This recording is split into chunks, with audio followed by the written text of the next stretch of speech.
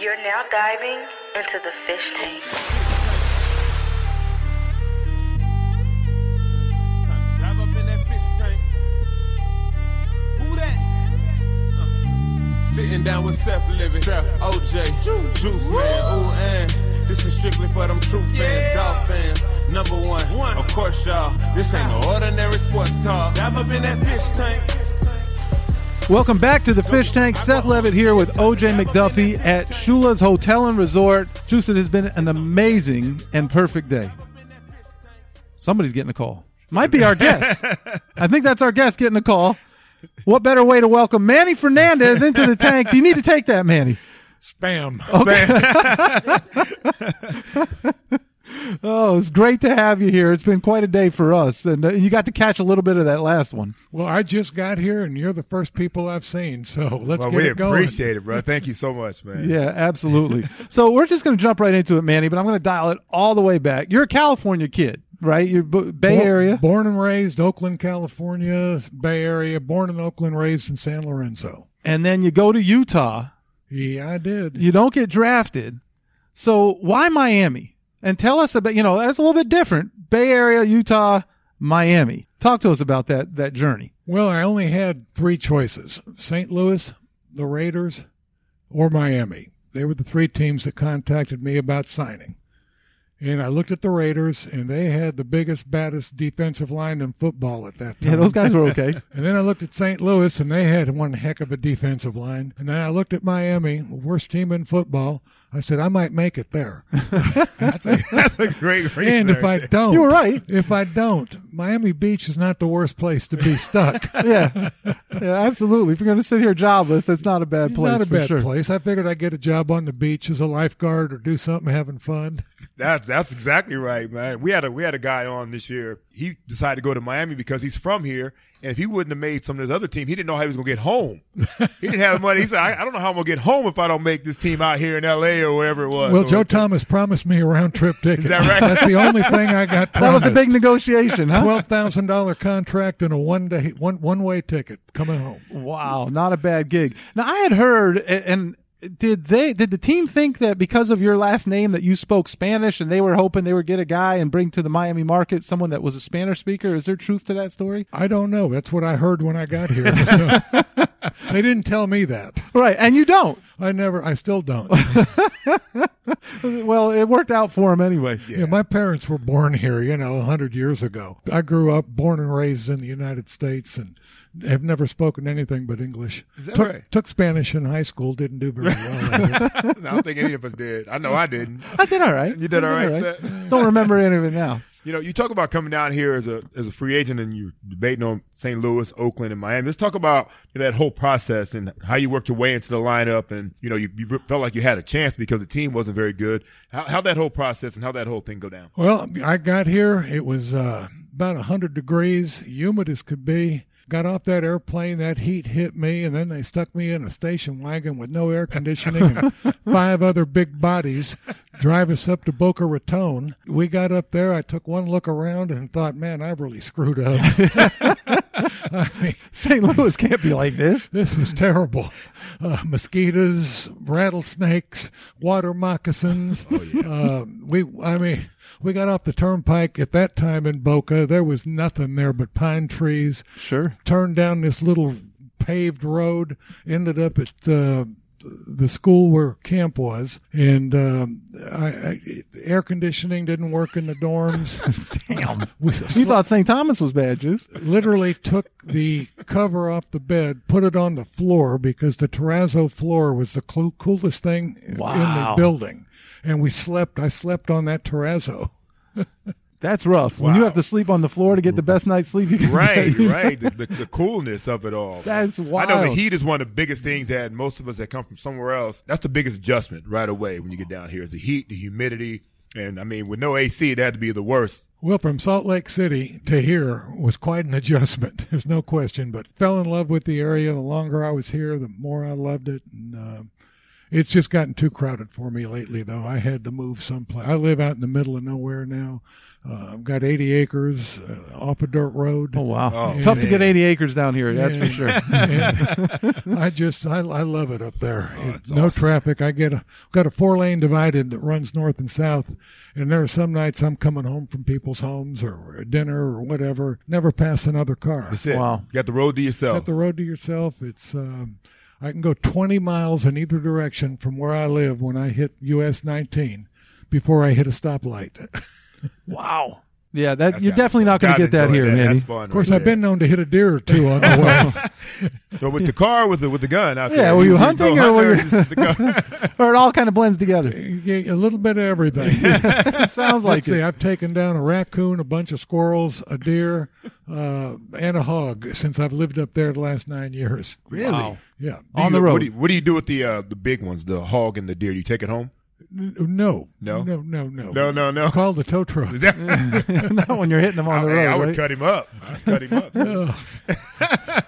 There's not much left. No. I don't know what he's driving, Juice, Oh, but man. not leaving a lot left on the road. Wow. So Manny, we've had a few different guys here in the tank who, and including the three who just were here before you, who played for George Wilson, and then they experienced the transition into Coach Shula's way of doing things, which clearly was very different from the way Coach Wilson did things. What were your memories of that experience? Oh, we went from what I call a player's coach to a real coach. Yeah. Yes. George would drink with us. I mean, we had a lot of fun with him. He loved team parties. We'd He have, was a player's coach. Oh, we'd have team party every Thursday night. I mean, that was all through the first 2 years I was here. We didn't win any games, but we Had a great time. had a lot of Party. fun. And then in came Coach Shula, and I mean, it was a total 180, I guess you'd say. There were no parties. He canceled out we had a tradition. It was called Rookie Night, where the rookies would put on a show. Well, Shula went along with that the first year. And he went through one show, canceled the whole thing forever. That was Really? it. Oh, yeah. What was The Thursday night, that was the Thursday night. What did him in? Like, what was the act that was too much for him? John Stofa brought in a couple of young ladies from one of our topless places. Oh, man. Put on quite a show for It us. sounds like it. Coach See, Shannon Crowder thought he invented that. Right. Apparently he didn't. Coach Arnsbarger left the room. He just stormed out. When it was all over, we were informed in no unlikely terms that was the last show and the last rookie night. Wow. That was the night after the final cut. And what they would do is the veterans from the show would then take the rookies out, get you trashed, and then come back, and they'd see who could play the next morning. Yeah. And that's when they would cut again. Because if you couldn't drink and play the next day, George didn't want you. You weren't there. worthy. You weren't worthy. You weren't his kind of player. Well, he came from the Detroit Lions with Alex Karras and that whole Oh, my bunch. God. Joe Schmidt. They were famous for that. Yeah, you guys can go be sober and win somewhere else, but down here we're going to have a good time. And George played for the Bears back in the day. Say no more. Yeah, I think that kind of covers it all. So what an unbelievable culture change, and probably shocked a lot of guys that, you know, that were in that locker room in one situation to going to how Shula was handling things in that locker room. And how many guys were able to make that transition? I know you were. I saw, you know, Oh, no, a few every- other guys that were able to transition to being this. Everybody handled that part Yeah, of it. yeah. I mean, you're there to do a job, Right. And you want to win, and that's what's most important. And no matter what you say, he was strict, but Coach Shula was always fair. Always fair. Always fair. I have to agree with that. You know, playing a few years that I had with him, you know, I thought it was, I felt the same way. But he was tough, but not as tough as when you guys had him. Like, obviously we didn't have any 3 days, 4 days. Talk a little bit about that transition. I mean, you talk about Utah, you talk about this heat. Man, oh man, the practices. I mean, Practices were brutal. Yeah. They were. We do, well, mostly walkthroughs, what meant a lot of running in the mornings, 7:30. And then we'd break, come back 9:30 for a meeting. We'd meet for about an hour. Then we on the field for 2 hours, then go have lunch. then back in meetings again at 2 o'clock, then back on the field again at 3 o'clock until 5 o'clock. I wouldn't want to be a PR guy for this break team. for dinner, and then back for walkthrough again, which meant more running, and be about an hour and a half, and then we'd have meetings until bedtime. And he wasn't a big fan of water, right? No, there was no water allowed on the field. That ended one day. I think Larry Little fell out. and now, we don't know if Larry faked it or if he did it for real, all right? No, he did it for real. Okay. We were all close. But Larry was the first one to go down. I never forget, he yelled over to Danny Dow, the equipment manager, "Danny, get him out of here. He's killing my grass." Is that right? Damn. Oh, yeah. And they come out with a hand truck, strapped him to the hand truck, and wheeled him into the locker room. We knew right then this was serious stuff. Yeah, that is wild. I never heard that. He's killing my grass. Wow. Yeah, we would do Shooting 5 tough, days yeah. a week of 4 days. And then 2 days the day before the game, which, I mean, this was training camp, Right, so they were during exhibition preseason, games. Yeah. 2 days before, He the day didn't care. before a He was getting the preseason work game. in. Wow. Day before preseason, yeah. Holy We do shit. 2 days the day before, one in shorts, but the other in pad. The other would be in pads and shorts. Shoulder just pads tops, and yeah. shorts. Mhm. So you wouldn't hurt each other. But you had to hit. Right. And I think that's one thing that's lacking these days. You see the missed tackles, you see the missed assignments. I think all the repetitions, on the field as well had you mentally prepared and obviously had you physically prepared. Oh, there's no question. We were ready for anything. Yeah. You look at the immediate turnaround. We won 10 games that next year. And then the following year, we were in the Super Bowl. Right. And it just continued, we had four real good years, and 5 years won the AFC East. Yeah, you guys you didn't lose a lot of games. That's for damn sure. We You sure definitely did. didn't lose in the AFC East. Well, I think we've got the best 3-year record in the history of the league still. Yeah, well, you don't lose any. Yeah. It's a good head start. Yeah. Well, we None didn't or lose a two. lot either of the other years. Yeah. 13-1, I think, the other 2 years, something Unbelievable. Unbelievable. How quickly, and I asked the other guys this, how quickly did you go from this guy's absolutely out of his mind to, you know what, I think we're on to something here? Like, how long did it take to buy in? Not long. Didn't have a choice. Right. Yeah. If you wanted to work.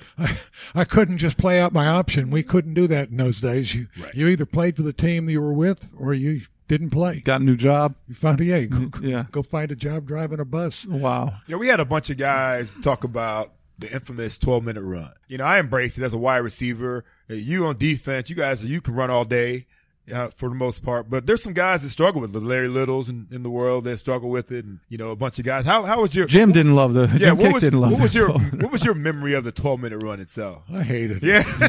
Yeah. Ed Newman had the worst time with it.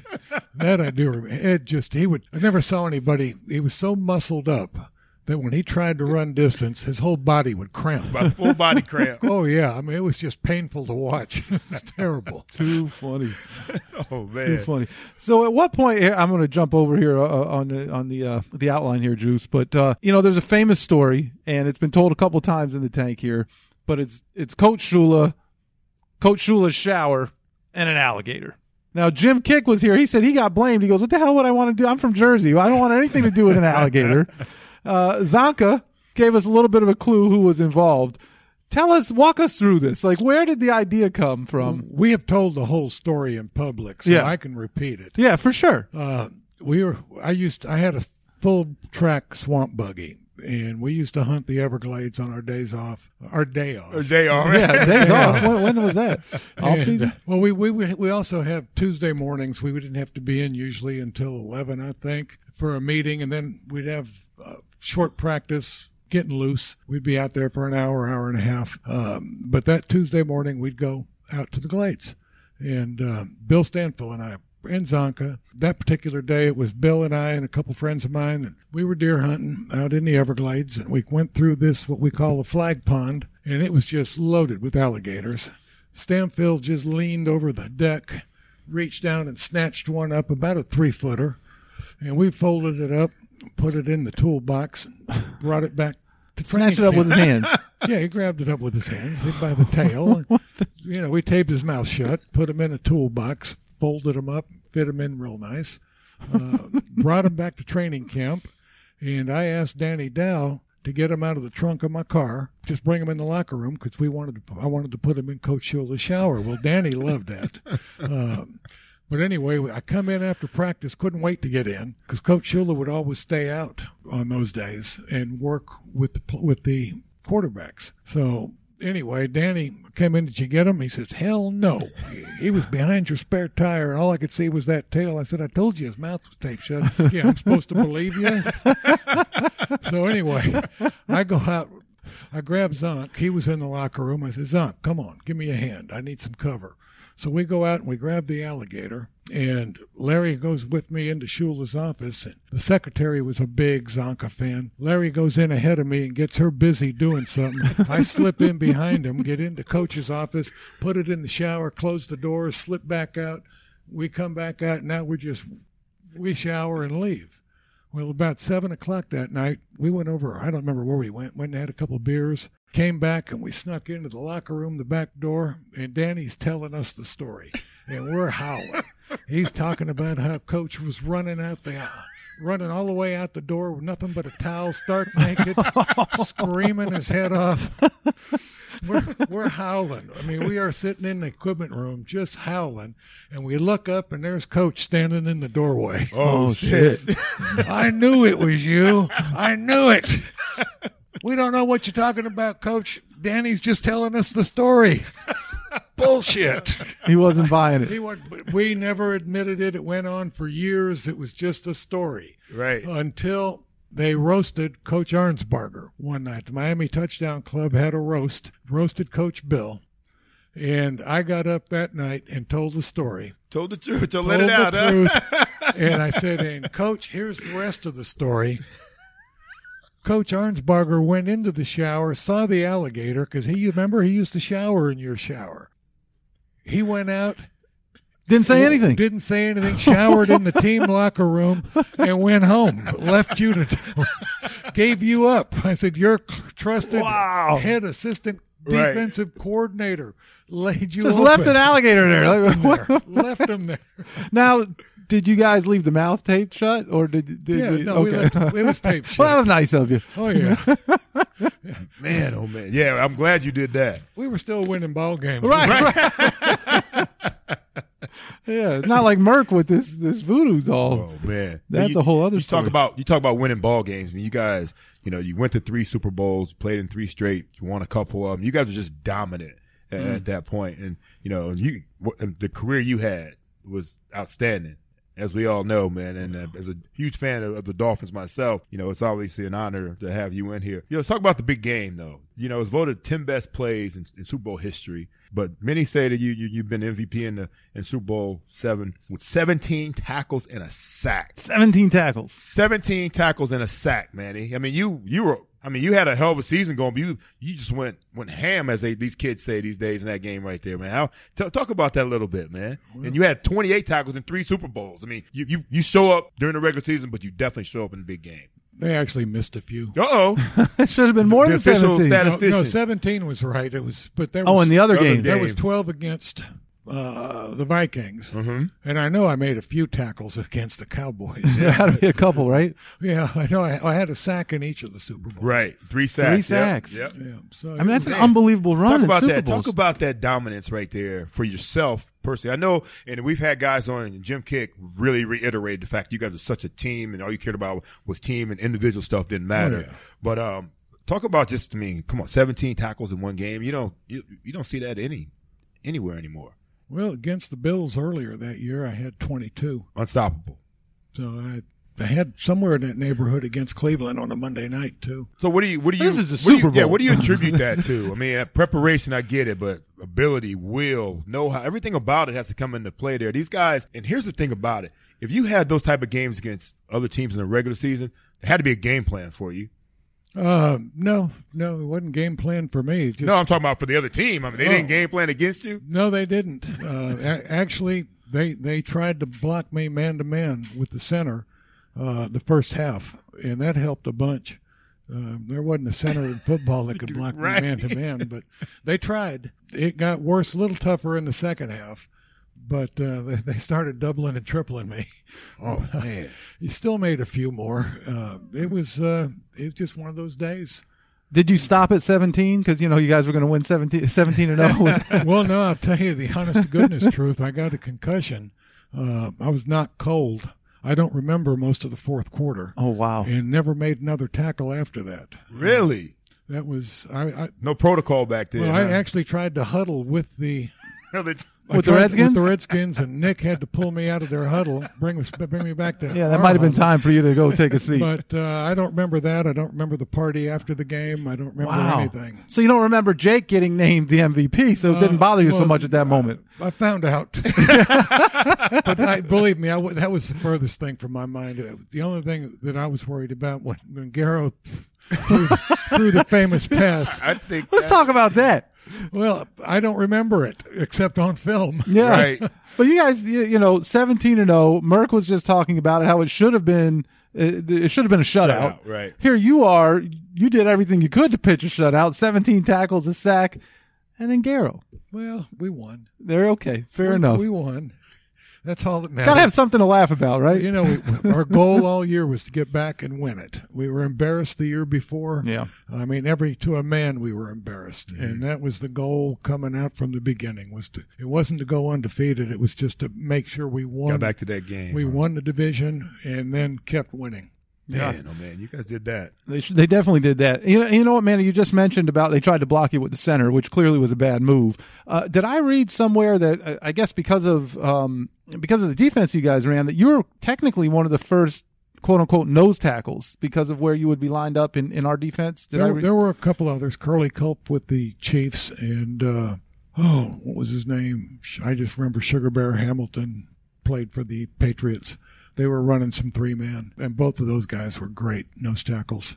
They were really good. But it just worked well with the 53 defense, and it was just a good fit for you to be right there, clearly. I didn't have a choice. Yeah, well, believe me, that seems to be a common theme with these Coach Shula teams. I like the 4-man line a lot better. A lot less traffic. Right. I bet. Yeah. I bet. Tell us a little bit about the no-name defense and what made you guys so special and dominant and what made you guys click the way you did, because we've heard we just had a bunch of offensive guys in there and they talked about how good you guys were, how smart you were, smart they how were. few mistakes you made, and that was more of the key. But talk a little bit about that. You pretty much summed it up. I remember I think it was 1973 season. As a defense, there had been 5 mental errors made in the regular season. That's so crazy. You physically get beat. It's going to happen. The other team gets paid too. But to not make but 5 mental errors with we did a lot of blitzing, line calls, things going on while the fans are making noise, and yet nobody missed a call. Nobody made them, just 5 errors all year. That's extraordinary. It's almost impossible. Yeah. Yeah. It really is. And I think there's a lot of silent communication you guys had as well, because you guys knew each other so well. Well, and Bill, I know Bill gets a ton of credit, your defense coordinator. Everybody, I wanted to make more sacks, and I really should have made more sacks. But the defense was so disciplined that when we were playing, if it was 3rd and long, I wasn't turned loose. I had to watch for screens and draws. I had to play the center, make sure it wasn't screen or draw. Then I could rush the passer. And that used to frustrate, especially, this was on the prevent. And we'd play prevent sometimes the whole second half. We'd have a big lead, and we'd just be playing prevent defense. And frustrating. I mean, I can't tell you how frustrating it was. I bet. And meanwhile, he still has the second most sacks in team history for a defensive tackle. Right. So I didn't know that, but that's well, now you know. Well, maybe that frustrates you even more. I don't know.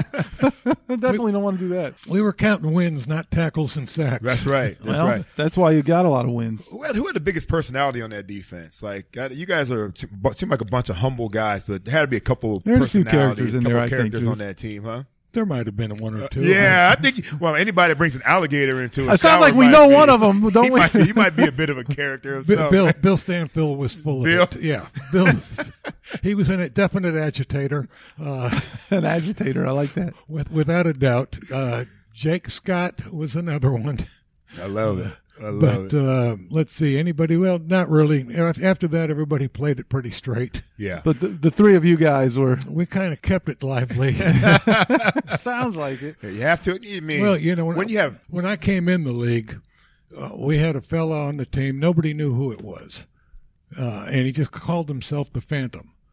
And you'd only know because he'd leave a note. The Phantom was here, and he would do things like lean a basket of water, a wastebasket full against your bedroom door. So when you knock on the door, well, he just would wait till you woke up in the morning and open the door, or go to the bathroom or whatever. Open up cans of sardines. Put it between the mattress and the springs and those dorm room beds. the Phantom. The Phantom. Well, anyway, I took his job. Ultimately, my second year there. And I can't give up his name, but he was the Phantom, still is. But he called me, and he was a defensive tackle, called me to his room after he got cut and said, I've got an obligation that you've got to carry on for me. And I said, what's that? He says, you are now the Phantom. Wow. So you didn't know at that point that he was the Phantom, and he passed it on. He passed it on. Wow. The Phantom lived on. What's that in Princess Bride? Dread Pirate Roberts? They pass it on and pass it on. Now, did you leave the notes? The Phantom was here? Of course. Now, did you pass the Phantom baton on? No, I did not. it left with you. That was It it. just left with me. That's really Absolutely. cool. I love that. The Phantom. That is awesome. Okay, so clearly you played your whole career here, had an unbelievable career. As I just gave you a stat you didn't even know. 2014, you're finally selected to the Dolphins honor roll. I read something that you lobbied Harvey Green, my former boss, for 20 years. How much of a pain in the ass was that? I used to love to pick on Harvey. Yeah. Right? But You weren't alone. no, We still do. he was easy. Yeah. Easy What target. a great guy. Oh, and he was a great guest here in the tank. But all kidding aside, how meaningful was it when you finally got the call and they said, Manny, we're going to put you where you belong? Well, to be honest with you, 2 years earlier, they put me in the Walk of Fame. And I'll never forget, I told Nat, who is the vice president of Sure. alumni relations, I said, well, I guess that's it, Nat. I'm never going up on the wall. You guys put me on the floor. Thanks a lot. Yeah, this morning. Oh, it ain't over. Everybody said, BS. So 2 years later, Nat calls me and says, and he tells me I'm going to be in the honor roll. And I said, yeah, right. All right. Now, why'd you really call? He said, hey, I'm serious. I said, bullshit. Thought Nat became the Phantom there, huh? Well, Nat and I go back a lot. We've been close since his rookie year. Stanfield and I kind of adopted Nat. And I'll never forget our first preseason game after he was drafted and came in as a rookie. We were in an elevator and nobody had said, hey, Nat, let's go to dinner. And we were going to dinner. And, of course, Bill had an ulterior motive. Bill being a bulldog. Right, Nat's a gator. Yeah. You don't want He any says, part of it. Rookie, what you going to dinner by yourself? He says, yeah, nobody's. He's no, you're coming with us. And from that point forward, we were looking out for Nat. But what a super guy! That's great. What a great friend! And he now looks out for a lot of guys. He looks out for It's everybody. really cool. And he does a great job. We of love it. He does. Yeah. He does a fantastic job. Yeah, and I think we talk a lot about how the organization, back from the Robbies to the Huizingas to Mr. Ross, now how they do a great job of keeping us close as alumni. Oh, yeah. But if Nat's that one guy, that liaison that really does a great job. He and Anna Cook do a great job of making sure we all stay well connected. They do a fantastic job. Anything I've ever needed, if somebody's phone number, anything, all you had to do is call, and they'd make the effort to find out. If they didn't know, they'd find what you're looking for. And that's all corporate now, but we had him in the tank, and we had a few good Nat Moore stories did. back in the day, and Run the the clubs nightclub and- scene yeah. for sure. So now it makes sense. Now I know who he grew up underneath, whose wings he grew up underneath. Now it's starting to make a lot of sense. That's great. You know, Bill, we talked about you going up in the honor roll in 2014, but a couple of years before that, you had a little bit of a health scare, a little life-threatening scare with back after back surgery. Yeah, I contracted an infection that was missed at the hospital I went to, and I was home trying to recover from the surgery and was just getting worse and worse. Had gone down to about 165 pounds, and my son is Wow. a paramedic, drove up to visit me, and took me straight to the hospital, found the right doctor, and literally saved my life. I was 67 days on intravenous antibiotics to kill that virus, that infection, something called Peptostreptococcus.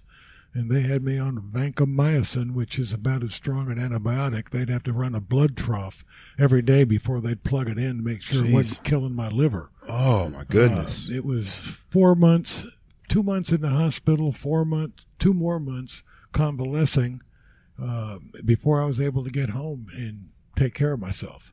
Oh, man. God bless. Thank God for your son, and thank God you found the right guy, man. Because that's all, I think that's with medical issues, man. Finding the right guy is critical. Oh, yeah. And he brought in the right team. Yeah.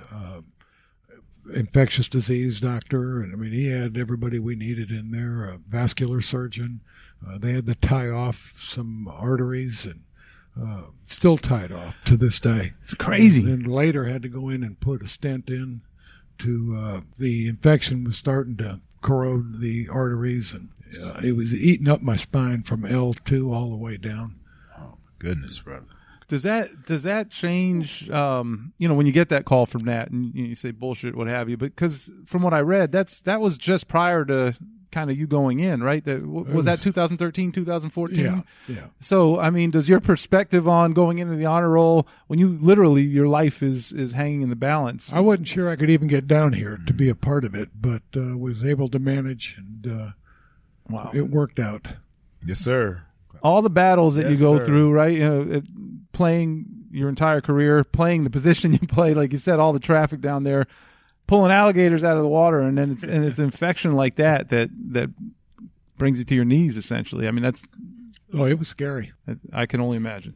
So you talked about taking Nat under your wing, and on the way out here, Merck was telling us some stories about his rookie hazing, and he said that you were one of the chief guys that were in charge of Merck's rookie hazing. Yeah, honest to goodness, we did our best, but I don't really remember it. Right. It's a long time. Sounded like ago. it stuck with him, though. I mean, we're going back 50 years. Right. Yeah.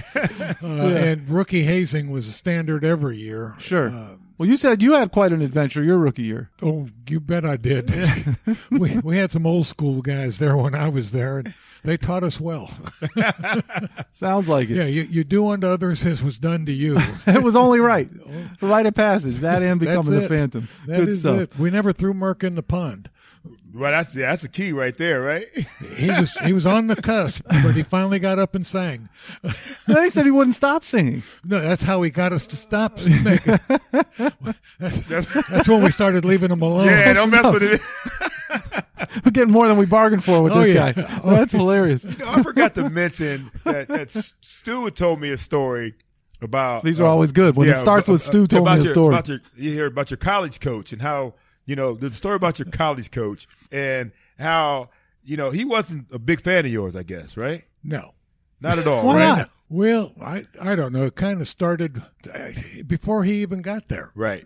Before he even took over, he brought in a bunch of junior college transfers, and when we left spring ball, I was selected defensive captain by the teammates, and I was the starting defensive tackle.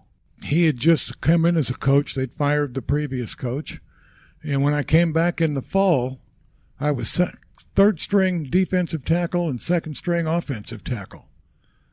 And how does that make any sense? It didn't make a lot of sense to me either, but I wasn't a big fan of his. Right. Sounds like the feeling was mutual. And then one of the very first days of fall practice, he brought a couple of martial arts instructors that were Green Berets, special forces that were at Fort Douglas right next door to our campus.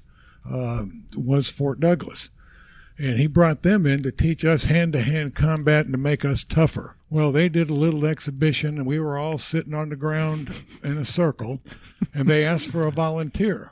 So I volunteered.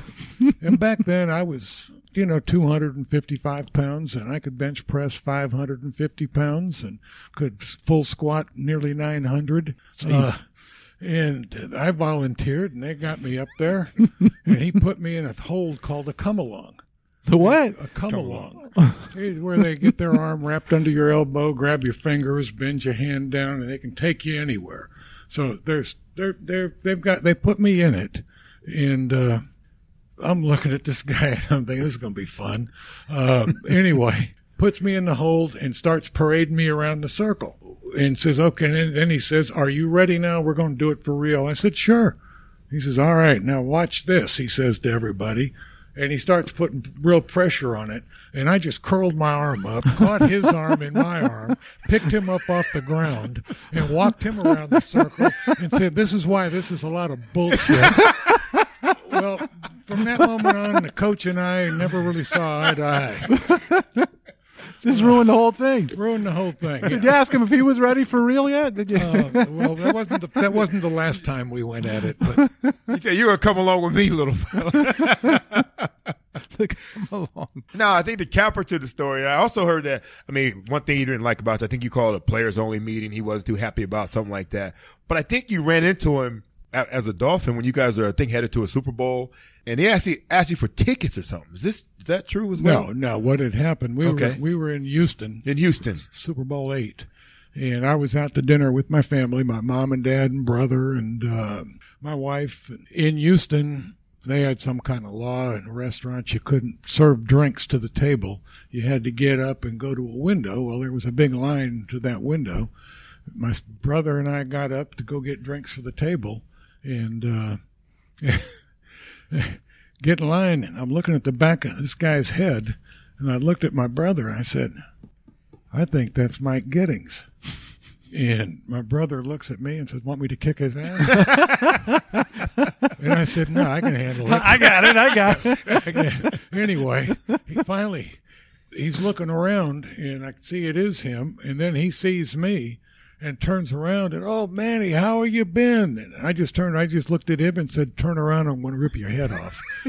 And he just turned around and didn't say another word. That was it. That was it. That was it. He was remembering the come along move. Man, oh, man. Well, Yeah. I mean, don't get me wrong. He was not that old. Right. He was in his 30s still. Oh, wow. And he was an ex-Marine, and he was 6'4", but he was a phony. Right. And We've seen those on the field, haven't we? he was there at Utah 2 years, got fired before the last game. The entire coaching staff quit him before they fired him. Wow. That's what caused the firing. They had no coach. They had no staff. Wow. They had no staff. So they had to bring everybody back. They had to fire him, and then they all came and coached the last game.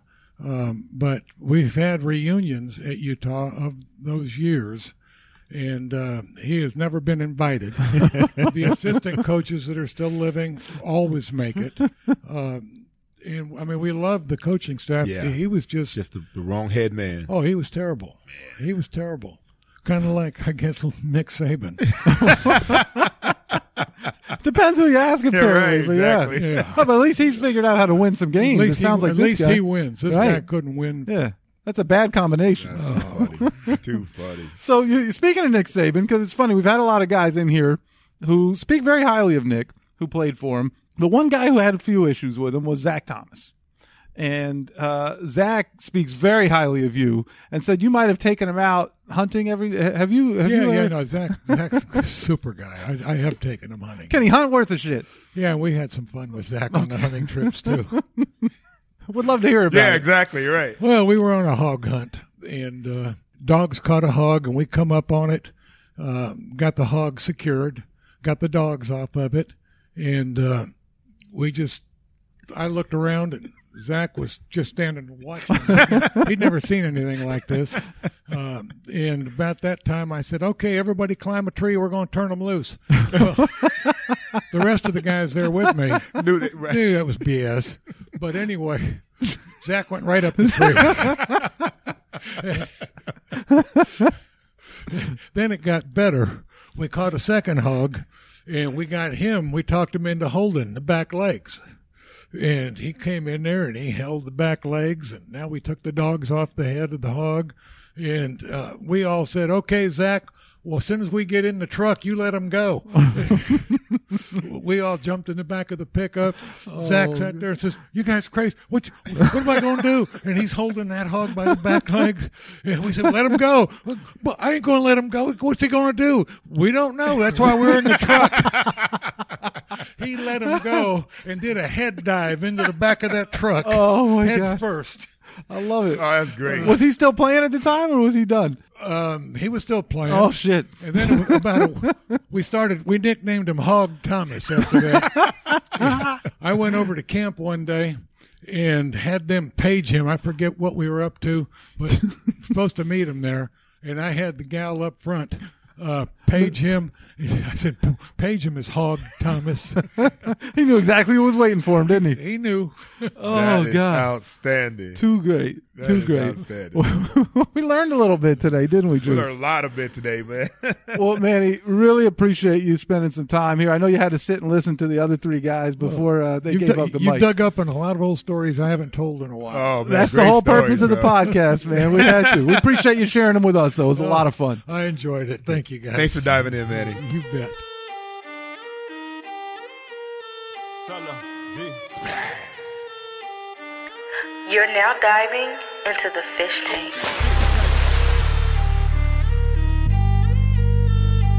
Dive up in that fish tank. Who that? Sitting down with Seth Living, OJ, Juice Man, ooh, and this is strictly for them true fans, dog fans. Number one, of course, y'all. This ain't no ordinary sports talk. Dive up in that fish tank. Go get your aqua orange. Yeah, it's time to dive up in that fish tank. It's only legendary talking when you dive up in that fish tank. Rockin' with OJ and Seth when we dive up in that fish tank. Fans with attitude. Okay, this one for them diehards. Celebrate big or cry hard. Leave it all on the field, we gon' try hard. Old school, a new school, mix it in. Feeling like we up close when we listening. Dolphins tales, in Miami is the deep end. We vibing with our favorite players, no secret. We get with Seth and McDuffie, bringing up stories we never heard to the public. Bet we love it, Dolphins fans never budging. We loyal to the team, whether happy or we upset. We be like, what's next? Don't switch the subject, you know it's all about them fins. And if you ready for that water, time to dive in. Don't switch the subject, you know it's all about them fins. And if you down with Dolphins Nation, time to dive in. Don't switch the subject, you know it's all about them fins. You looking at that fish tank, it's time to dive in. That fish tank. Go get your aqua orange, yeah, it's time to dive up in that fish tank. It's only legendary talking when you dive up in that fish tank. Rapping with OJ and Seth, time to dive up in that fish tank. Dog fans with attitude, we about to dive up in that fish tank.